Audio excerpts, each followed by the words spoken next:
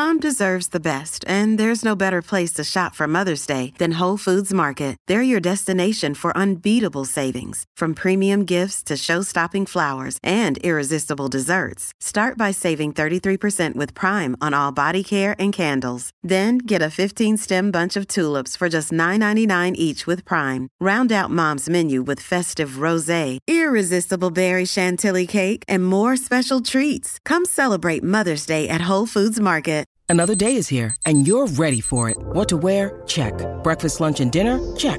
Planning for what's next and how to save for it? That's where Bank of America can help. For your financial to-dos, Bank of America has experts ready to help get you closer to your goals. Get started at one of our local financial centers or 24/7 in our mobile banking app. Find a location near you at bankofamerica.com/talktous. What would you like the power to do? Mobile banking requires downloading the app and is only available for select devices. Message and data rates may apply. Bank of America N.A., member FDIC. You are listening to As a Woman, episode 74, Maternal Health Disparities with Dr. Jasmine Johnson. Listen as I talk to Jasmine, who is an amazing researcher, physician, and mom, all about her journey and her passion. Welcome to As a Woman, the podcast hosted by fertility physician Dr. Natalie Crawford to educate and empower women. Each week, learn about your health, your fertility, and how they relate to your true self. Become a part of the community fostering collaboration over competition while learning how to authentically find your voice and amplify others as a woman. Hi, friends. I'm so excited to have you here, and I am so excited for this episode. Today, you're going to hear my conversation with Jasmine. Jazz is a fabulous, fabulous human being, physician, mom, blogger, social media maven, all of the things. So Jasmine and I trained together. I was in fellowship, and she was in residency at UNC. So it's really interesting that you get to meet and have relationships with somebody in real life, and then that relationship gets to grow through social media. She was on social media way before me, back at a time when I wasn't even thinking about being on social, and watching how she's grown and developed and used her own story, as vulnerable as it may be at times, to really impact others. That is so inspiring to me. Jasmine completed her undergraduate from the University of Michigan. She went to medical school at Indiana University School of Medicine, and she completed residency at UNC, and now she's a maternal fetal medicine fellow at UNC, which, for those of you who don't know, that's one of the top programs in the country. So she's pretty amazing, just FYI. In addition to all of that stuff, she has a blog called The Mrs., The Mommy, The MD, and she serves on the Society for Maternal Fetal Medicine, which is the big society for MFM, on the Health Policy and Advocacy Committee. And she's co-chair of the Diversity Task Force for the Department of OBGYN at UNC. Her research interests include health disparities within the OB population, quality improvement to reduce maternal mortality and morbidity. And she's pretty much had some really incredible publications, including one in the big journal. It's called the Green Journal for OBGYN, which was about racial and ethnic inequities in postpartum pain evaluation and management. That was published in December. That's a huge accomplishment, especially during fellowship. That's huge, guys. Go, Jasmine, go. She is a fierce advocate for the Black community and for Black women. And what you're about to listen to is nothing short of a love fest, because I am so impressed by her. And I remember operating in the middle of the night with her, and to see how she is developing professionally, she's flat out amazing. So can't wait for you guys to listen. Here we go. Hi, guys. So I am so honored to have Dr. Jasmine Johnson on right now. And you guys just heard her bio and how fabulous she is. But I've been so lucky. I've known Jasmine for a really long time. We both have training roots at UNC. I was doing my fellowship in REI when Jasmine was a resident in OBGYN, and now she's an MFM fellow there. And so we have personal experience, which always makes the online connection even better. But she was on social media way before me. She was like one of the OGs. But Jasmine, thank you so much for being here. Thanks so much for having me. I'm so excited to be able to talk to you and catch up. And I'm super excited and proud of you and everything that you've done at UNC and after. So You're thanks. the best. And forever, I'm going to put this right here before we dive in. So we are doing a Instagram takeover in a big group, and Jasmine will be taking over mine too. So if you listen to this in real time and you want to even hear or learn or see more, then you're going to want to follow that. And of course, we have all of Jasmine's social handles we'll go over at the beginning and the end of this. But Jasmine, tell me, let's just start by, how did you get into medicine? What was your journey? What led you to kind of that point where we first met? So I am the child of a physician. So my dad's a urologist. And so my early memories of hanging out with my father was going with him on Saturday mornings to round. And he would sit me in the nurse's station or in the doctor's lounge, and I would eat those saltine crackers that we now all eat on call. And I just, was enamored with the whole experience. But what really made an impression on me was my dad would go into a patient's room, and while he was gone, the nurses or his colleagues, the other physicians would say, your dad is such a great doctor. His patients love him. He makes such an impression. He makes everyone feel well cared for, and he's a great clinician. And as a little girl, it's really cool to hear people talk about your dad like that. But as I got older, my mom says that when his medical journals, the surgical journals would come in the mail, she would flip them over because she's really squeamish. And then she would find me reading them in the corner. You couldn't help yourself, but I couldn't help myself. Yeah. And so medicine always had this pull on me. And then when I got to college, same thing. I went to college knowing that I wanted to go into medicine. I had no clue what I wanted to do. Wasn't sure about urology, but was considering it. And I kind of dove into the social justice scene at Michigan. And that's when I really got introduced to public health and realizing that a lot of the things that we were talking about and protesting for on campus related to education and access to certain services, it bled into healthcare. And so I was like, well, this is cool. I don't know how I'm going to gel that with how I'm going to gel that with. And now thinking about it, public health is everywhere in what we do, but I was a college student. I had no idea. And so then while I'm on that little path, I had a surprise college baby. So my son, Nate, he's 11 now. And I always joke, I had a lot of fun in college, ended up with a kid.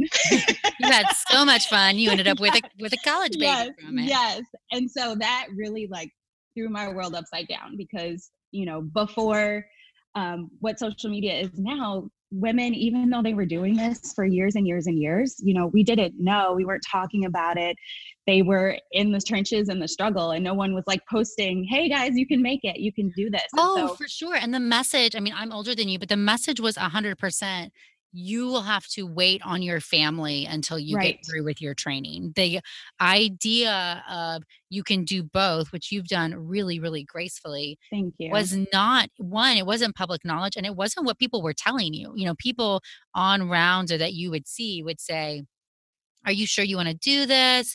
You're not going to have kids. You're not going to be there for them. You're not going to be a good mom. That's the message I at least got. And I feel like the tide is changing as we are kind of putting ourselves out there. But what was your initial feeling? Did you have some of those doubts about what's my future going to look like when that happened? Well, so many. So, going back to how I watched my dad go through residency during my early childhood, and my mom was a single parent. She raised 4 kids, and she was like, we're still going to have kids. We're still going to do things that made her feel like we should be doing as a family at that time. But my dad was not there. So, he was a resident. We know what residency's like. Yeah. Bye. And so, see you in 6 years. And so that was my frame of reference. And that was my parents' frame of reference because they also lived that. And so all they knew was to tell me look, this is going to be hard, if not impossible. And it was devastating because there wasn't anyone around me to encourage me until I went to my first OBGYN visit. And my doctor was phenomenal. She not only treated my pregnancy, but she also was my therapist. And that every visit I left feeling encouraged and I could do it. And there were a number of little events in that, even though women going through medicine with a family weren't in the forefront around me, people I knew connected me with women who were doing it. One who was an OBGYN resident at the time, and she had had a very similar experience at Michigan where she went into medical school with a child. And so even though I didn't really have a plan mapped out, I was like, look, if I get to medical school and see these women flourishing, doing and living the life that I thought was impossible, I just would be devastated if I didn't continue to power on. And so that was kind of my college to medical school trajectory. I'm so proud. I'm just interrupting you. I'm so proud of you. Like, that's such a mature mindset. I mean, I think in college we feel like we're mature, but like looking back we're so young at that stage. And so to really, I mean, not that you weren't prioritizing your family because you were, but to prioritize your dreams and say, I'm not going to give up on this yet. I want to keep pushing.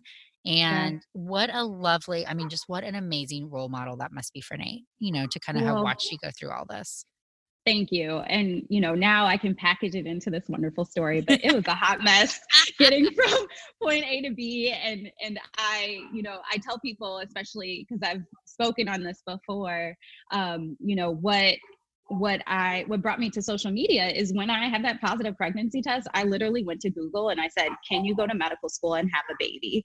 And like, there were blogs about like crafting and being a mom and like doing all these other random things and being a mom. And there weren't any sites for mothers who were in professional school. And I was like, you know what? Like there is a space here that needs to be, because women have been doing this. And so we need to show women coming after us that you can do this.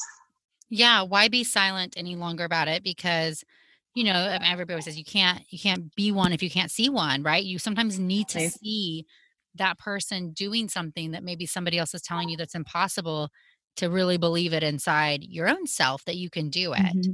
So I'm presuming that your OBGYN, who sounds amazing, is part of what sparked a little interest in OB for you. Is that true? Yeah, absolutely. So she sparked interest, but, going back to what we thought about the field of medicine, OB has a really bad rep for family and lifestyle. Yes. Yeah. And it was a male-dominated field. And so people weren't talking about quality of life or any type of work-life balance or integration. And so she definitely sparked my early interest, but I kind of like put it in the back of my mind, like, yeah, that's great. This was wonderful, but probably not going to be for me since I have this kid. You work too hard. You don't have time, all that stuff. Yeah. And so when I went to medical school, I actually enjoyed a lot of my rotations. I really, aside from really, really super extreme long surgeries and really, really super extreme rounding, like I really loved like internal medicine, family medicine, neurology. I loved general surgery. I was on ped surgery. But OB was my last rotation of my clinical year. And it was like my people, I'm here. It was a mix of everything that I loved about medicine. And, of course, ushering in new life is wonderful. But I also really loved maternal fetal medicine, where I rotated because it's like clinical medicine mixed with OB.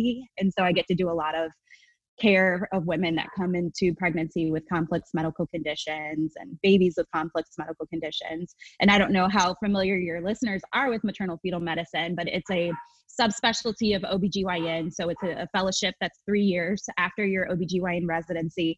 And we specialize in ultrasound for diagnosis and procedures. And we also specialize in like the medical complexities that can affect pregnancy with the mom and the baby.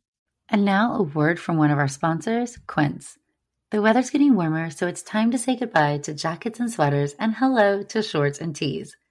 I wanted to update my wardrobe for the long haul without spending a fortune, and luckily I found Quince. Now I've got a lineup of timeless pieces that keep me looking effortlessly chic year after year. The best part is that Quince items are priced 50 to 80% less than similar brands, but Quince partners directly with top factories, cutting out the cost of the middleman, passing the saving to us, and only working with factories that use safe, ethical, and responsible manufacturing practices.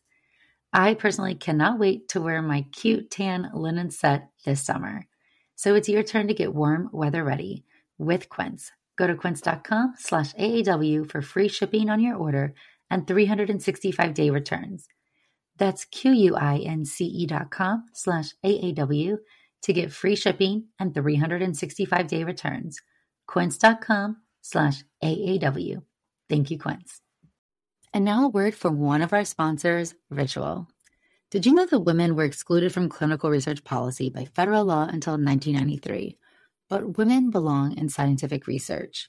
They're essential, and Ritual knows this. I choose Ritual multivitamin every day because it is easy to take, and I know that I am getting high quality and traceable ingredients in a clean and bioavailable forms.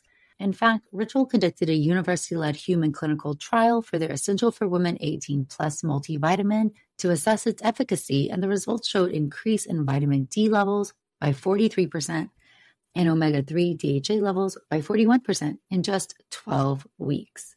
No my shady business. Ritual's Essential for Women 18 Plus is a multivitamin that you can actually trust. Get 25% off your first month at ritual.com/AAW. Start Ritual or add Essential for Women 18 Plus to your subscription today. That's ritual.com/AAW for 25% off. Thank you, Ritual. So in short, total badass. I mean, MFM is such an amazing field. I mean, you complete physiology and experts for both mom and baby, and your favorite organ, probably the placenta, that organ So you love to good. hate. Yes.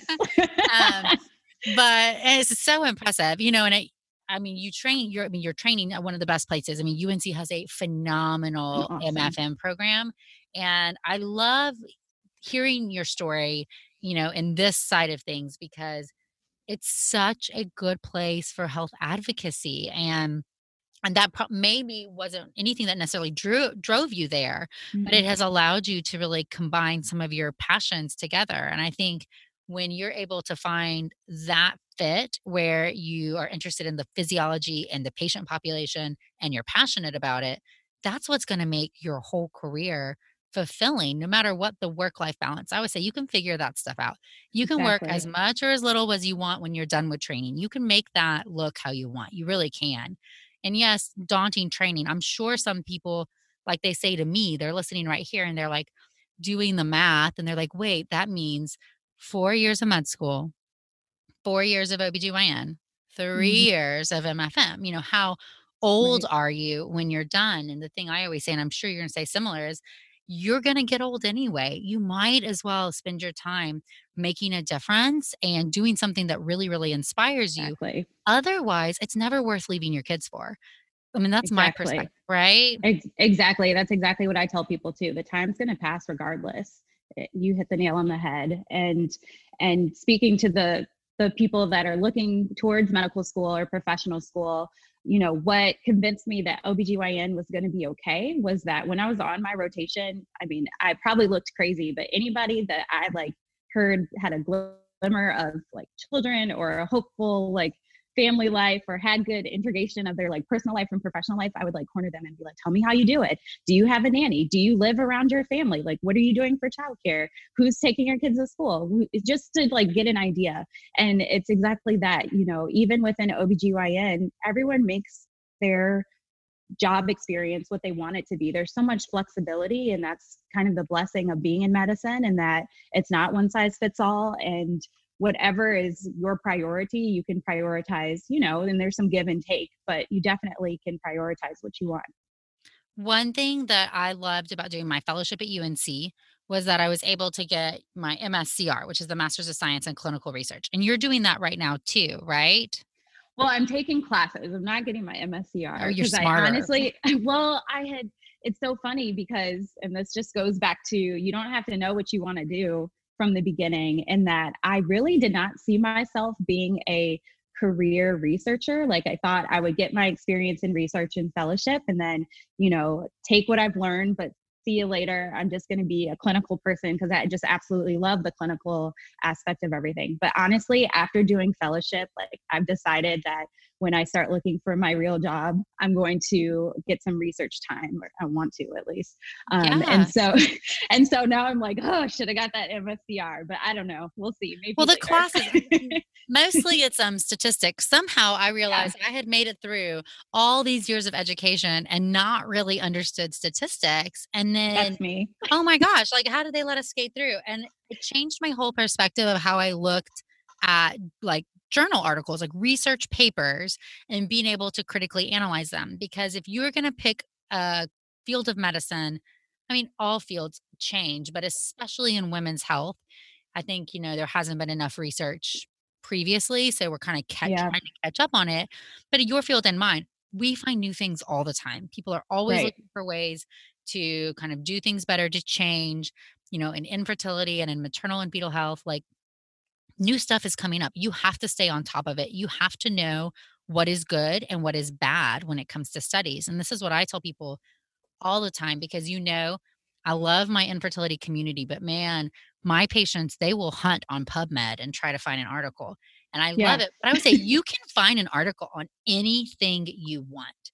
You can. And you can find the same an article by a leading expert that says two different things, because one is a prelim study and then one is the RCT that shows you something different. So you Right. have to know how to evaluate that type of literature. But I'm so impressed, and I feel very maternal, even though I don't really think I have the right to say, like, like, you're going to change the world. And I'm Oh, so thank proud of you. you. And it inspires me to hear you say that you're going to keep doing research in some capacity, because your research is really changing the game and people's Thank you. lives. And I think that also, I'm going to circle it back and we're going to talk about your research. You don't have to have your whole life planned out at any given point. You can make different decisions, you can have road bumps, you can take a new path. And it's totally fine to say, I thought this is what I wanted, but now that I'm here, I want something else. And so Exactly. that's often like not ingrained in us, because in medicine, we're such perfectionists. We kind of feel like we have to have the whole plan, and fulfilling it in the way that we thought it had to be was what was important. So Exactly. And also, when you have it all planned out, I feel like when things don't go as expected, for example, if you have an unplanned pregnancy, you you mourn that plan that you had. And so, 5-10 years down the line, I saw this quote, and people are probably familiar with this too, but you have to be stubborn about your goals, but flexible about your efforts. And so, I knew medicine was for me, and I couldn't see myself doing anything else, but it wasn't going to look like what everybody's path to medicine looked like. And that was another thing that isn't really publicized when you're going through it. Everyone went college, medical school, residency, but some people do college, Peace Corps, medical school residency. Some people do college, got a job, went to medical school residency, did a post-bac, like whatever. And that's not said enough, because a lot of people think, oh, well, everyone went straight through. No, actually, I didn't get into medical school the first time, and I did a year of a post-bac, and then I got in, and that was okay. A lot of people did that, but we don't talk about it. And so absolutely, you don't have to have it all. I love that so much. One, that and not just us, and not just us in medicine, but overall people and women, I'm going to categorize this all together, don't like to talk about our failures, because we feel like it is going to discredit us in our success. And, I'm that way too, but I have found that talking about these things that you did fail on, or the places where you needed more help, or that's okay. And that actually, you help more people by being honest and vulnerable. Exactly. And so there's probably somebody who will listen who just heard that you didn't get into med school the first time you applied, who didn't get into med school the first time they applied, and is considering, should I give up on this dream? But then they see, oh, look at Jasmine changing the world. No, you can't give up on the dream. Yeah, please have don't. A different path to get there.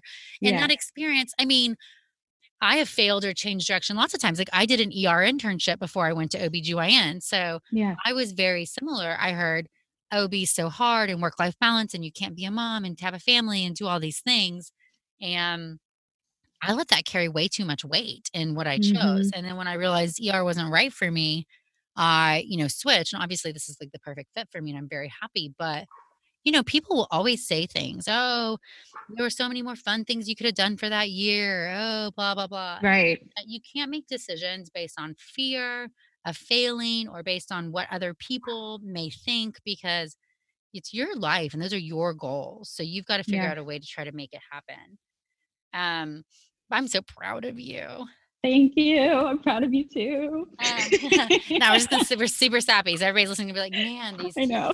So let's dive in. So you said you're going to be looking for academic jobs, which is going to be like fabulous. Are you starting your last year fellowship now? Third year, last year fellowship. I'm so happy. Oh my Oh my gosh. God. So good. It's been a Where, long so road. tell me about MFM fellowship. Like how much is research? How much is clinical? We get 18 months of dedicated research time, but it's like broken up. So our second year of fellowship is primarily our research year. So that was where I had the most uninterrupted time. And then I have 5 months of research time this year. And I had like 3 or 4, whatever is it add up to 18 in the first year. Yeah. Yes. I And then, felt like that oh, research time was the first time in my career where I was like, took a breath because you're just like yeah, pounding through. And then exactly. suddenly you have a time to be like, what am I going to do with this time? How am I going to try to study? So all your research, if people don't know, which I'm sure they all do by now, is in maternal health disparities, correct? Yes. So tell me about how obviously you had some public health interest from your time back at Michigan. And I know hmm you do a lot of advocacy with ACOG and other things, but tell me about how did you really kind of get into this aspect of research? So during residency, you're required to have a research project. At least our program is, and most OBGYN residency programs are.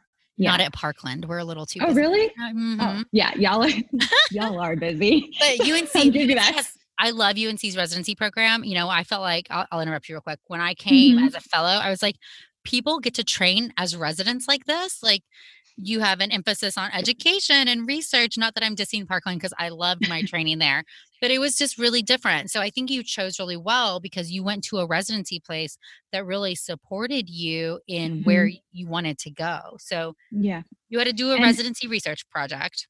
yeah, and rewinding to that, I feel like you have so many good pearls that I want to like enter in. I went to a residency program that I felt represented all of the fellowships because I wasn't really sure what fellowship I wanted to do. I loved MFM and I was like, I probably am going to do this, but I don't know about REI and I don't know about MIGS and I don't know about ONC. So having a program that had everyone represented and a good research focus. And then also just, I don't know, we were like, if we don't get out of the Midwest now, we're never leaving. And so that's how we ended up in North Carolina. And we've loved it. But yeah, so I did my residency research project on maternal mortality and morbidity at UNC. So now we hear all about maternal mortality in the news, but before it really got a lot of notoriety, we weren't doing these things called maternal mortality review committees. And that's essentially a multidisciplinary team that looks at any maternal death that happens in a state or institution, wherever this committee is, and looks at the factors related to the death. And if it was related to patient factors, provider factors, community factors. And we did not have one of those at UNC, believe it or not, this huge institution that has a very diverse patient population. And I went into it not expecting necessarily for it to be a disparities issue, but what we uncovered is that Black women made up about 18% of our obstetric population, but they actually were about 30% of our severe morbidity. So when you think about maternal mortality, that's a maternal death, which is a rare outcome, but it's a devastating outcome. And it's something that our country needs to work on. And then there's something called maternal morbidity, which is like a near miss event. So something like a bad hemorrhage or something related to a hypertension complication. Like a where severe complication, right? Right. So the patient doesn't die, but something terrible happens and it complicates her course. And so we looked at our hospital system over the last 5 years before this project, and it was really informational for the department because we hadn't looked at it before, and we were able to look at what our top 5 causes of maternal morbidity and mortality were, and also what the disparities look like. And for us, we really needed to work on postpartum hemorrhage, and so to put numbers to that and the causes of hemorrhage, it just you think everyone's doing the best they can for their job and no one goes to work wanting to do harm, but seeing the numbers and where we could do better really moved the needle. And we actually formed a maternal morbidity and mortality committee after my project. And so that was like, oh, wow, like I can do research and it can make people do things. Like that was my first. That project. I mean, like, seriously, this is eye-opening. This is what people, I was the same way. I went through med school and like didn't do any research, and research kind of has this reputation of being a stagnant thing, but it's very dynamic. Here is one project you did as a resident that has probably saved the life of a woman because a committee was formed probably multiple women, but if something happened, like a committee was formed, things were evaluated to try to figure out why this was happening at a higher than normal rate, and then especially why this disparity exists, and then solutions starting to be formed. And that's just because of one idea that you kind of worked with and, worked with mentors on and developed that has, I mean, probably one, it changed the whole course of your career, but two, has Absolutely. true impacts for women. How did it feel? This is really personal, so I'll delete it out if you don't want to answer it. But how how did it feel as a Black female physician to look at those numbers and see that Black women were having severe outcomes and dying at a higher rate from complications than white women? It makes me angry every time I see the statistic. And I think that we are in this bubble when we are like in the professional realm and we've, gone through education for so long.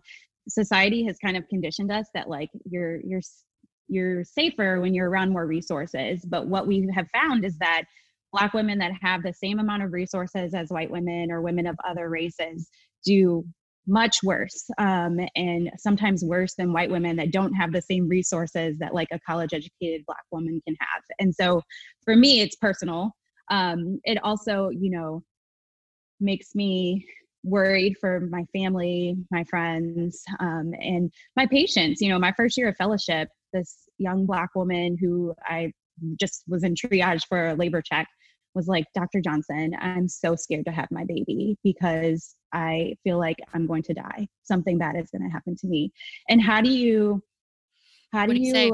console someone? Exactly. What can you say? Because there's no data to support that she's not going to die. Because honestly, like there's, I think what has come out of this, is that we have been talking in medicine about race being a risk factor for things, race being a risk factor for, I don't know, heart attack or stroke. I'm just throwing that out there. But what we have switched in our nomenclature, or what we're calling it, is race is not the risk factor. Racism is. Exactly. And the reason why we're seeing these disparities in outcomes isn't because there's something biologically different about me being Black compared to someone that's white.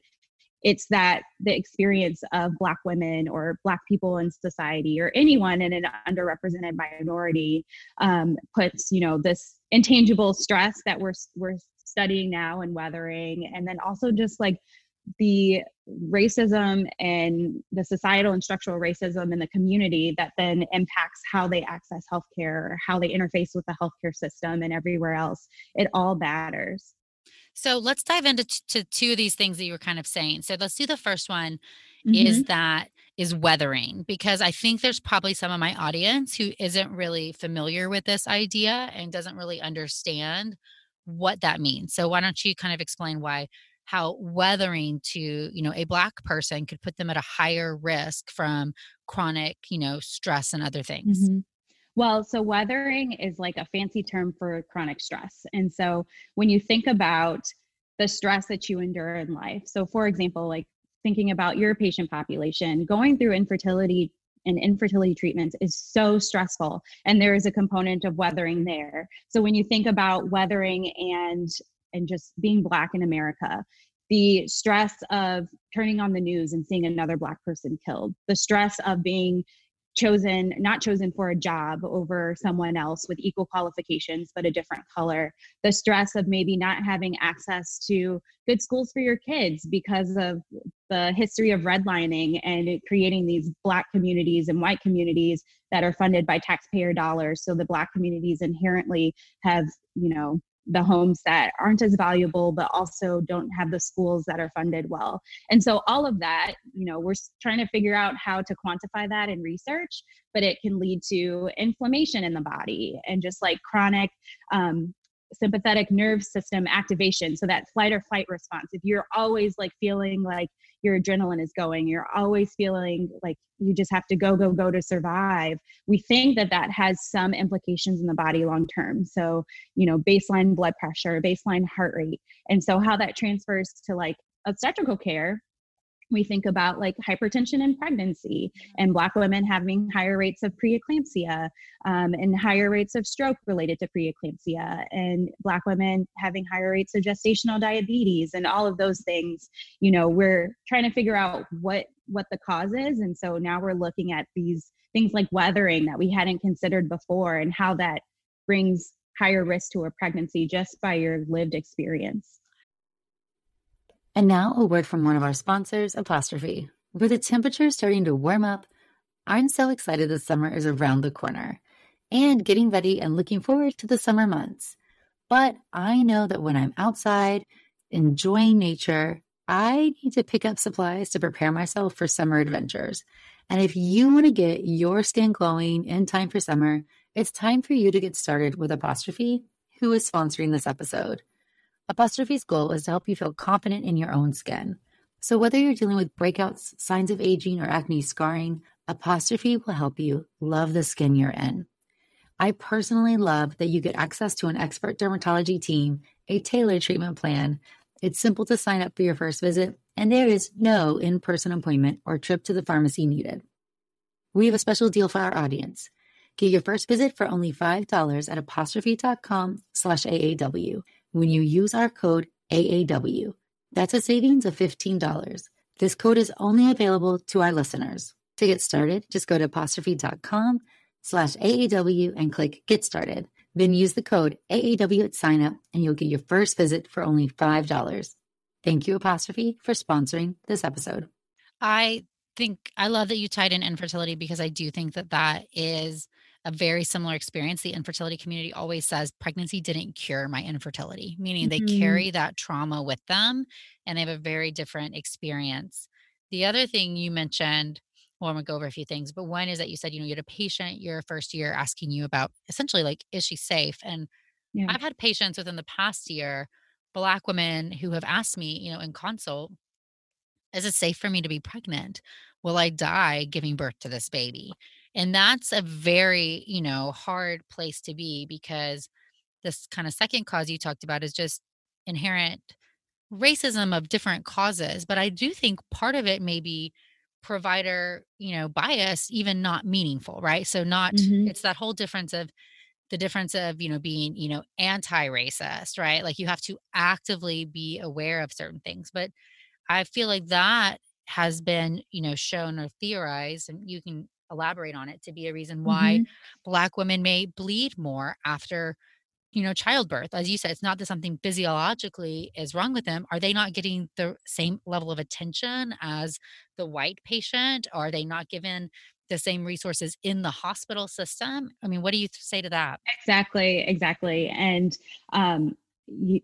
we have to have these conversations, because learners, clinicians walk away from their experience. Like, for example, we had a device system rep come to our hospital and make a statement that was not correct in saying that Black women, or he asked if our Black population was higher because we had such higher hemorrhage rates than what he had seen.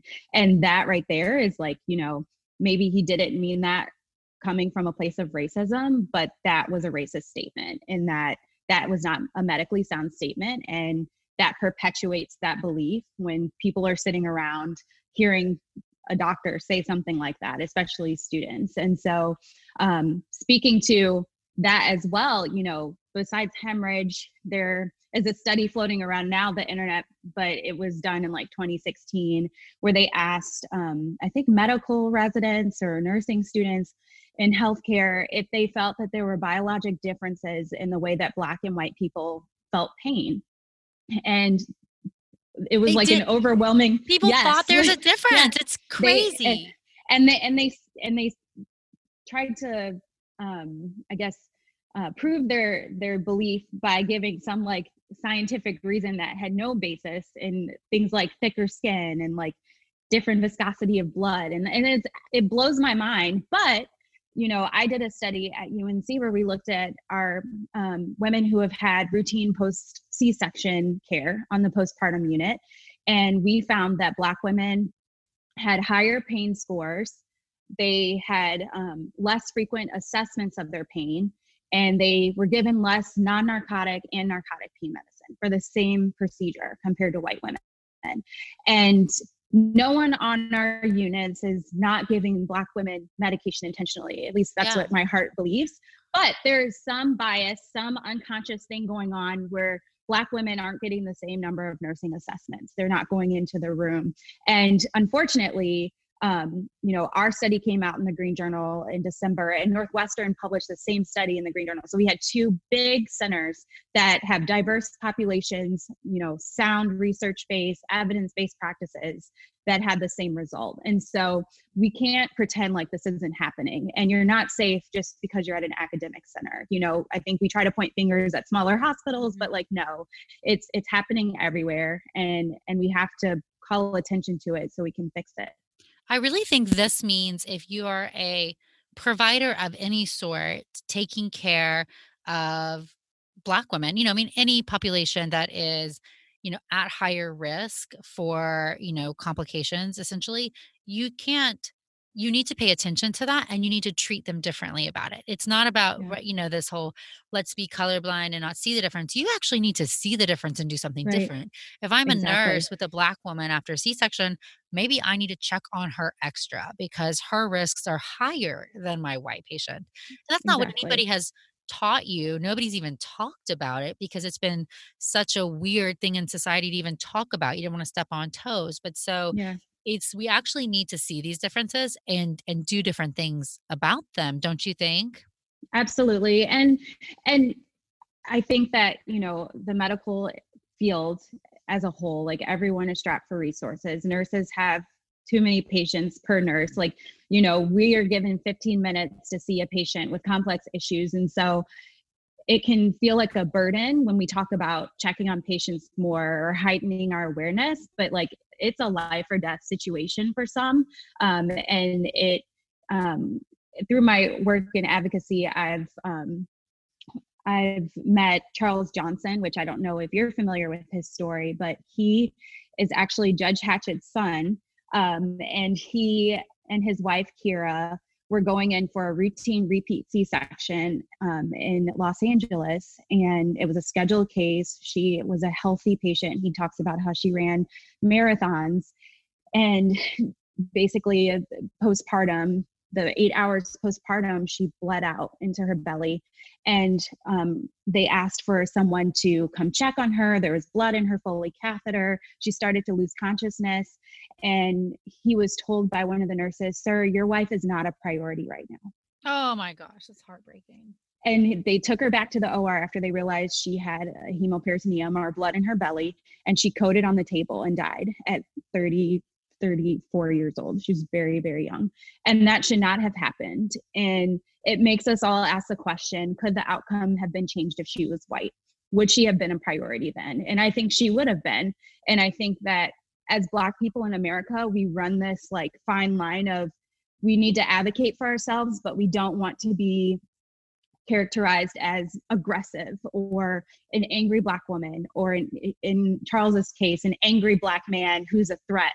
And if we don't advocate for ourselves, terrible things can happen. Yeah. Right. Terrible things can happen. And so what do we do? And so I think that that's what makes what's happening now with all of the advocacy that everyone is kind of getting involved in, is that we need more than just Black people speaking up for Black people. We need the providers to get educated and start talking about it amongst themselves. And we need white people as allies and accomplices in that they are actively working anti-racist work so that we can finally move the needle on this. Because Black people have been talking about this forever. And so we need everybody else to get on board. You're like, get on board, people. Yes. Well, let's dispel a few myths. And then I want to get into some action steps you think people can do before we wrap up. Mm-hmm. So, when you have a large social media platform, as you do, as I do, anything you say is open for interpretation, which is fine. I think we just got to know if you're going to put it out there, you're going to stand behind it. And no, you're not going to make everybody happy. But one thing I heard posting things about, Black Lives Matter or Black maternal health or disparities was that as a white woman, I was trying to steal the thunder from Black women. And I took it as, well, you're wrong and I'm right, because actually Black women are asking us to use our voices too, because we're all stronger together. But so if Exactly. anybody's listening who maybe has heard that or feels that way, maybe they feel like, well, I haven't experienced this, so I shouldn't speak out because I'm afraid I'm going to do something wrong. What do you want to say to them?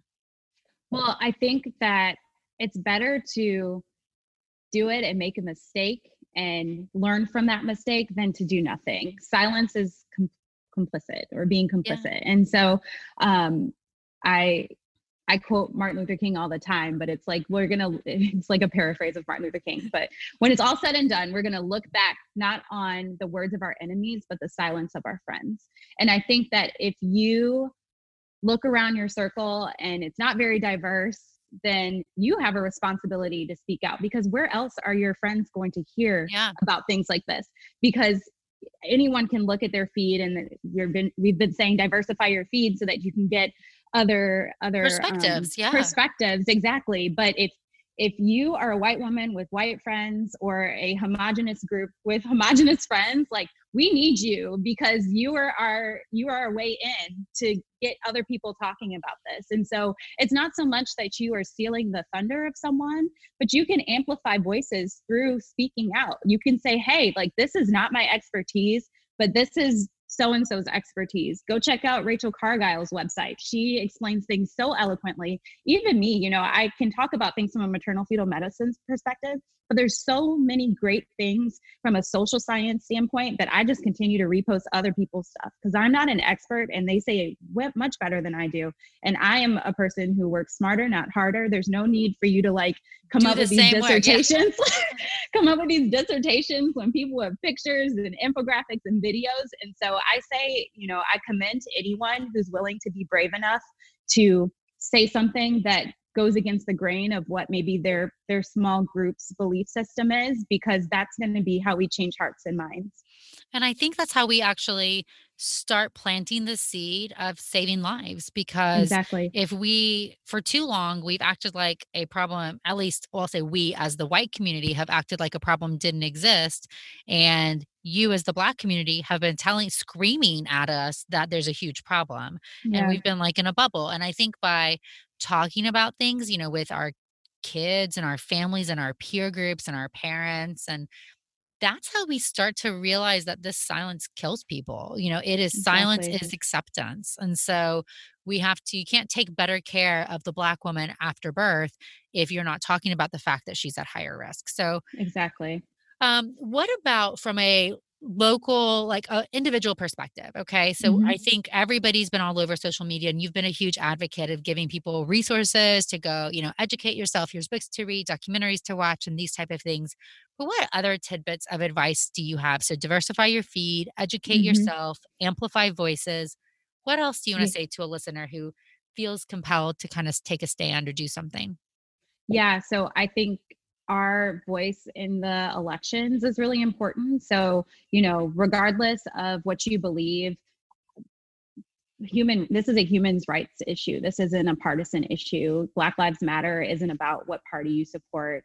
Maternal health and maternal mortality and moving the needle there isn't a partisan issue. And so educating yourself on your local elections, because I think we take for granted how important the local elections are, and the elections in between the presidential elections. And so making sure that you know what candidates to vote for that are supporting the causes that you stand for, and that they're on the right side of history. And then also just speaking up, like we said before, speaking up when you see something that's not right, or when you hear something within your friend groups or circles, in your home that just doesn't sound right. Say, hey, what do you mean by that? And there are ways to be upstanders and not bystanders. So that means not just watching it happen, but being part of the change to make sure that someone realizes, oh, maybe that's not what I meant, but it definitely wasn't what I should have said. And like, maybe I need to figure out how to articulate my thoughts better and educate myself better. So I those are think things you can do. I think those are so powerful. And I want to just say, I'm taking your own story, but going to give it in a short little way. It was extremely impactful for me. So we had a Pinnacle call, and I'll kind of end it with this, where we were talking about like a town hall on racism for women in medicine. And you spoke about the story you mentioned earlier, where a device rep came and kind of made just a comment about how Black women, there must be more Black women because you have more bleeders, as if there's something physiologically wrong with Black women that causes them to bleed more. And nobody in the room where you were in grand rounds contradicted him. Nobody said that that was racist. Nobody said that that shouldn't be brought up. And that one, that was so hurtful for you to sit there in the room with these colleagues and professional people who didn't say anything, but also how comments like that integrate into the medical community and to the learners, because they may not realize here's this respectful person and they can make a comment, they're going to take that, and then when they answer the survey about, do Black women bleed more? Do Black women feel pain differently? They're going to actually treat people differently because of that. And so I think it does tell us, one, it is the things you say and the actions you take are very important, not just on an individual level, but on what they're telling society. And two, doing nothing is doing something. You are choosing a side. Yes. And so people who were in that room with you and who love you and care about you, you know, and they let this racist comment go on and didn't stand up for anything. And that, one, impacted you personally and probably professionally, but two, that they all took a side that day. And that's probably what really hurt the most. Not that this guy said it. I mean, that's anger, you know, but this, like you said, the silence of your friends. So I just think that that's important for us, not just to individually be aware and make, you know, motions to try to be better, but also to call out the acts of racism we see and demand better from the people we're around, right? Exactly. I think we're gonna have to get off because this has been forever long and everybody's gonna love it so much. I can't thank you enough for coming on here. I know this is both your, you know, your life's calling and work. You're going to do such amazing things, and I'm honored to call you a friend and a colleague. And I love watching your journey. I can't wait to see all that's coming up from it. I want to say that I'm constantly inspired by how you use your own vulnerabilities and you're not afraid to speak your own truths. And I think that's what really makes your story and your voice resonate with so many people. So thank you. That's not an easy thing. So great job. Why don't you tell everybody where they can follow you on all the social media places? Yeah, so you can find my blog at mrsmommymd.com. And then my Instagram has the same handle at mrsmommymd. And my Twitter is Jasmine R. Johnson. I'm trying to make it more academic professional. How long have you had this blog for? Just last question. I started it the week I started med school. So that would have been 2010. So we're going on 10 years. It's like you and Danielle Jones were like some of the first like medical blogs, right? She was one of the few moms that were tweeting about, before Instagram, she's tweeting about being a resident and having those twins. I know.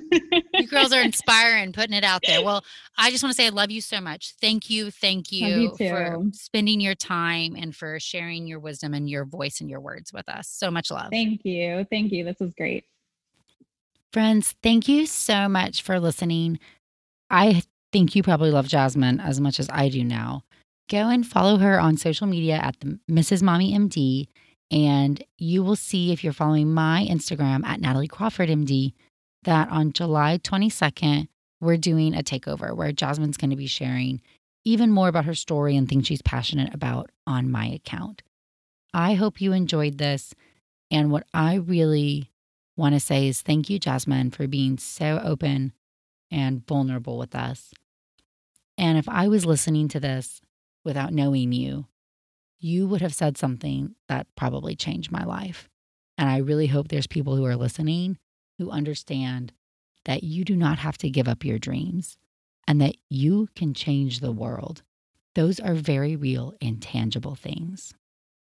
And Jasmine is a living, breathing example of that. Thank you guys so much for all your support of this podcast. I can never thank you enough for helping one of my own dreams and passions become a reality.